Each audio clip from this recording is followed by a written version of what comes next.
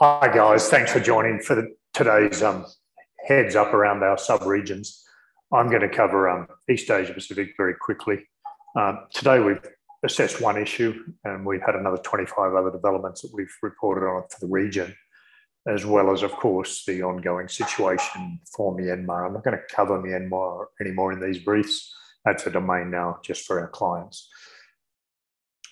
The issue that we assessed today was a separatist attack in Papua in Indonesia.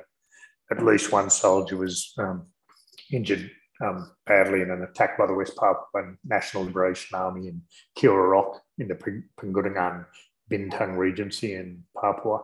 That's not an area that affects large operating companies, not even large agricultural companies, nor the mines. However, the ongoing situation emphasises Indonesia's lack of an ability to sit down and negotiate with any group or to treat any remote groups with fairness, respect and humility. Ongoing greed, central control is continuing to put fuel on fires. And the one in Papua, now that Aceh's been confined to history, Papua is going to continue to be a bane not only on their international reputation in Indonesia, but also it's going to start drawing resources.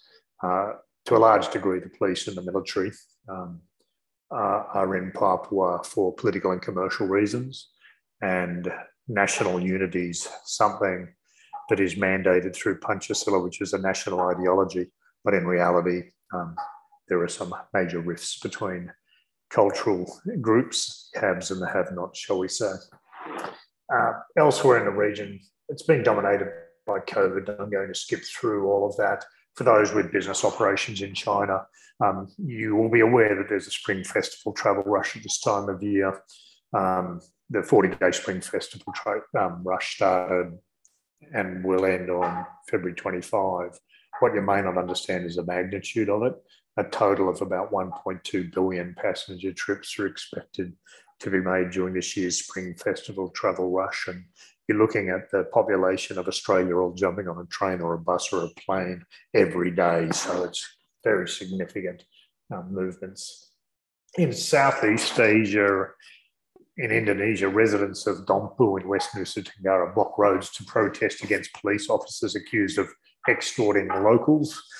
And Jakarta police arrested 6 people suspected of killing a military personnel. Well, of course, where there's smoke, there's fire, and these kind of incidents involving police and military are ongoing all over the country.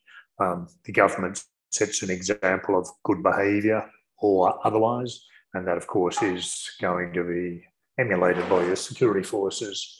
In Malaysia, the Economic Affairs Minister said the recent floods in Malaysia resulted in losses of at least $1.3 billion. He added that the manufacturing sector was significantly affected.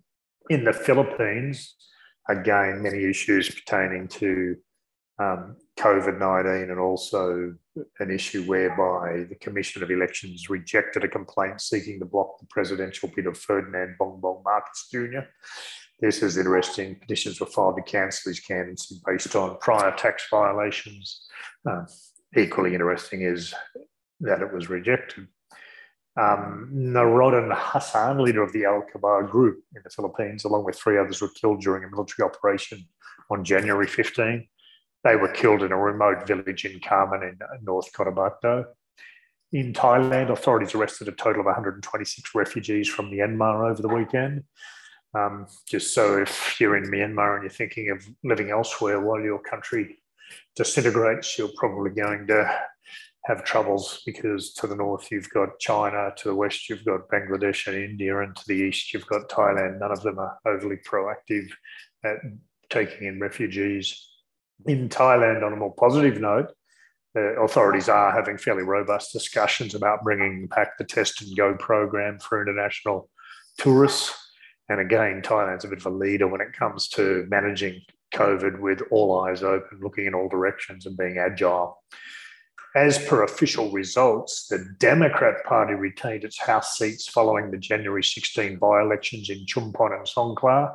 That's particularly interesting. That's always been a bit of a Democrat stronghold down there in southern Thailand. In Tonga, of course, you've got the ongoing situation of the underwater volcano eruption and the ongoing tsunamis. Communications are obviously out still. The internet and hand phones come on with some signals via SMS, but pretty much the communication system's down. For those companies and NGOs that have heard 1,000 times, you should have sat phones in remote sites. This may be a general reminder that perhaps you don't know everything. Okay, I've got to shoot through, Bhargav. I'm going to leave it in your capable hands. If you could back brief me later on any significant issues. Thank you. Thank you, Paul. Moving over to South Asia, there was one major assessed event and there are 10 other developments which were reported today by our analysts. There was an earthquake in Afghanistan. The earthquake was recorded in Qadis district of Badghis province near the Turkmen border. At least 26 people were killed and about 24 others were injured. While the country is under immense pressure economically as well as in terms of security, the earthquake is not going to make things any better. It's going to worsen the situation on ground, especially in districts closer to the border region. Moving over to India and Pakistan. In India, a major election was postponed in the state of Punjab. The election has been put off till February 20th. It was earlier scheduled on the 14th. Punjab elections is quite critical, especially for the Congress party, as it is one of the last major state it holds. And it's going to be crucial for them, primarily because they're up against a resurgent BJP, their current ruling party in the center, Bharatiya Janata Party. There was a strike called by All India Container Carrier Owners Association. The association serves primarily the Kochi International Terminal. For businesses who are engaged in export, import, or shipping, this is going to be worth noting, and they also need to watch out for other associations dealing with shipping. There can be a domino effect across India, primarily due to rising costs in the ports. In Pakistan, there were 4 protests, and the most important one of those happened in Sindh province in a town called Sun. It was an anti-China demonstration, and it was held by 2 pro-separatist Sindh parties, Jai Sindh Muttahida Mahaz and Sindhu Desh Movement. Both the parties have been alleged to be funded by Indian intelligence agency RAW, Research and Analysis Wing. This may or may not really show where things are headed in terms of Chinese involvement. However, the Sindh independence movement in Pakistan has been understated. It does not attract major media coverage as such. And there were a few terror attacks conducted by by the armed groups who are pro-separatists. So businesses need to watch out for them, though they don't really get media coverage as much. So with that, I will pass the baton on to Basil to cover Middle East. Thank you, Bhargav. In the EMEA region today, we had 2 assessed events and 30 other developments. Starting off with the Middle East, in Iran, locals clashed with security forces in Islamabad Olia village on January 15 and January 16. According to some local sources, the state security forces entered the city and forced people to pay a ransom. Also in Iran, 3 Iranian diplomats were sent to Jeddah in Saudi Arabia in order to relaunch the Organization of Islamic Cooperation Representative Office in the latest negotiations between Saudi Arabia and Iran.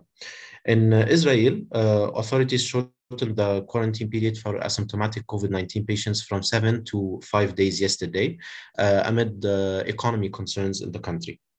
In Turkey, at least 73 migrants were rescued by the Coast Guard of the coast of Balik Sihir and Mughla provinces.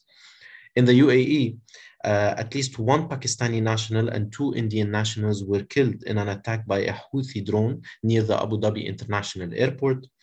In Yemen, also at least 14 people were killed in a retaliation attack by the Saudi-led Arab coalition airstrikes in the capital Sana'a yesterday.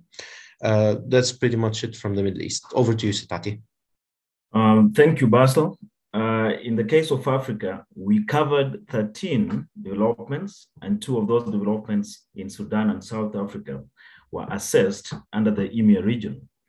In the case of Sudan, at least 7 protesters were killed and about 100 others were injured by security forces during the anti-military protests held yesterday. The protests majorly took place in the capital Khartoum and the Wad Madani city. More nationwide protests are expected to be held today and tomorrow.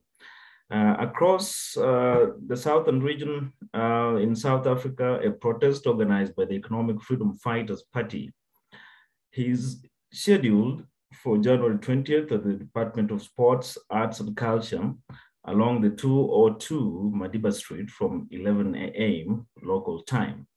And in the north, in Tunisia, the General Labor Union announced the commencement of a strike by the postal workers from today to January 20th.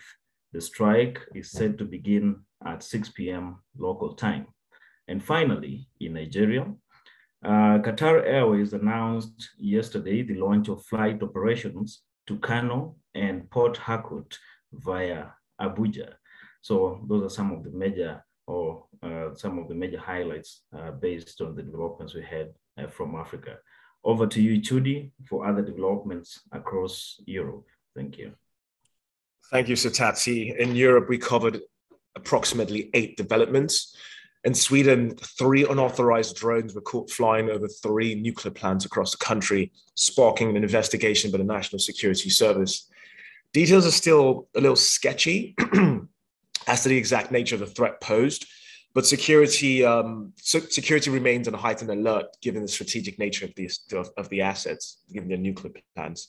Moving on to the United Kingdom, the Navy will patrol the English Channel to limit migrant crossings from France. There's been a recent uptick in migrant flows in small boats from Calais, which some have attributed to the continual Brexit fallout. Unsurprisingly, Labour opposition assailed the deployment as ineffective and profligate, given past failures in 2019. There's been a recent trend of industrial action by commercial drivers in Northern England, which has extended to Leeds, where hundreds of taxi drivers launched a strike yesterday against the new licensing rule. While no evidence was reported, additional strikes may take place in the coming days to weeks, causing significant traffic disruptions. It will be interesting to monitor if this trend spreads to all the cities across the country, especially down the southwest of the country as well. Switching to COVID news. In Germany, at least 70,000 people demonstrated across the country yesterday against COVID-19 restrictions. Gatherings took place in Rostock, in Bavaria, and Berlin. Expect extended disruptions to ground travel and businesses near protest sites. A similar protest will continue across Europe. This is the roundup for Europe. Thank you. That concludes our coverage for today. If any other businesses are interested in our membership, they can directly contact us, either myself, the regional director, at bhargav_reddy@apacassistance.com, or they can reach out to Paul at paul_poldia@apacassistance.com. Both the email addresses are available on our LinkedIn page or on our website. Thank you very much.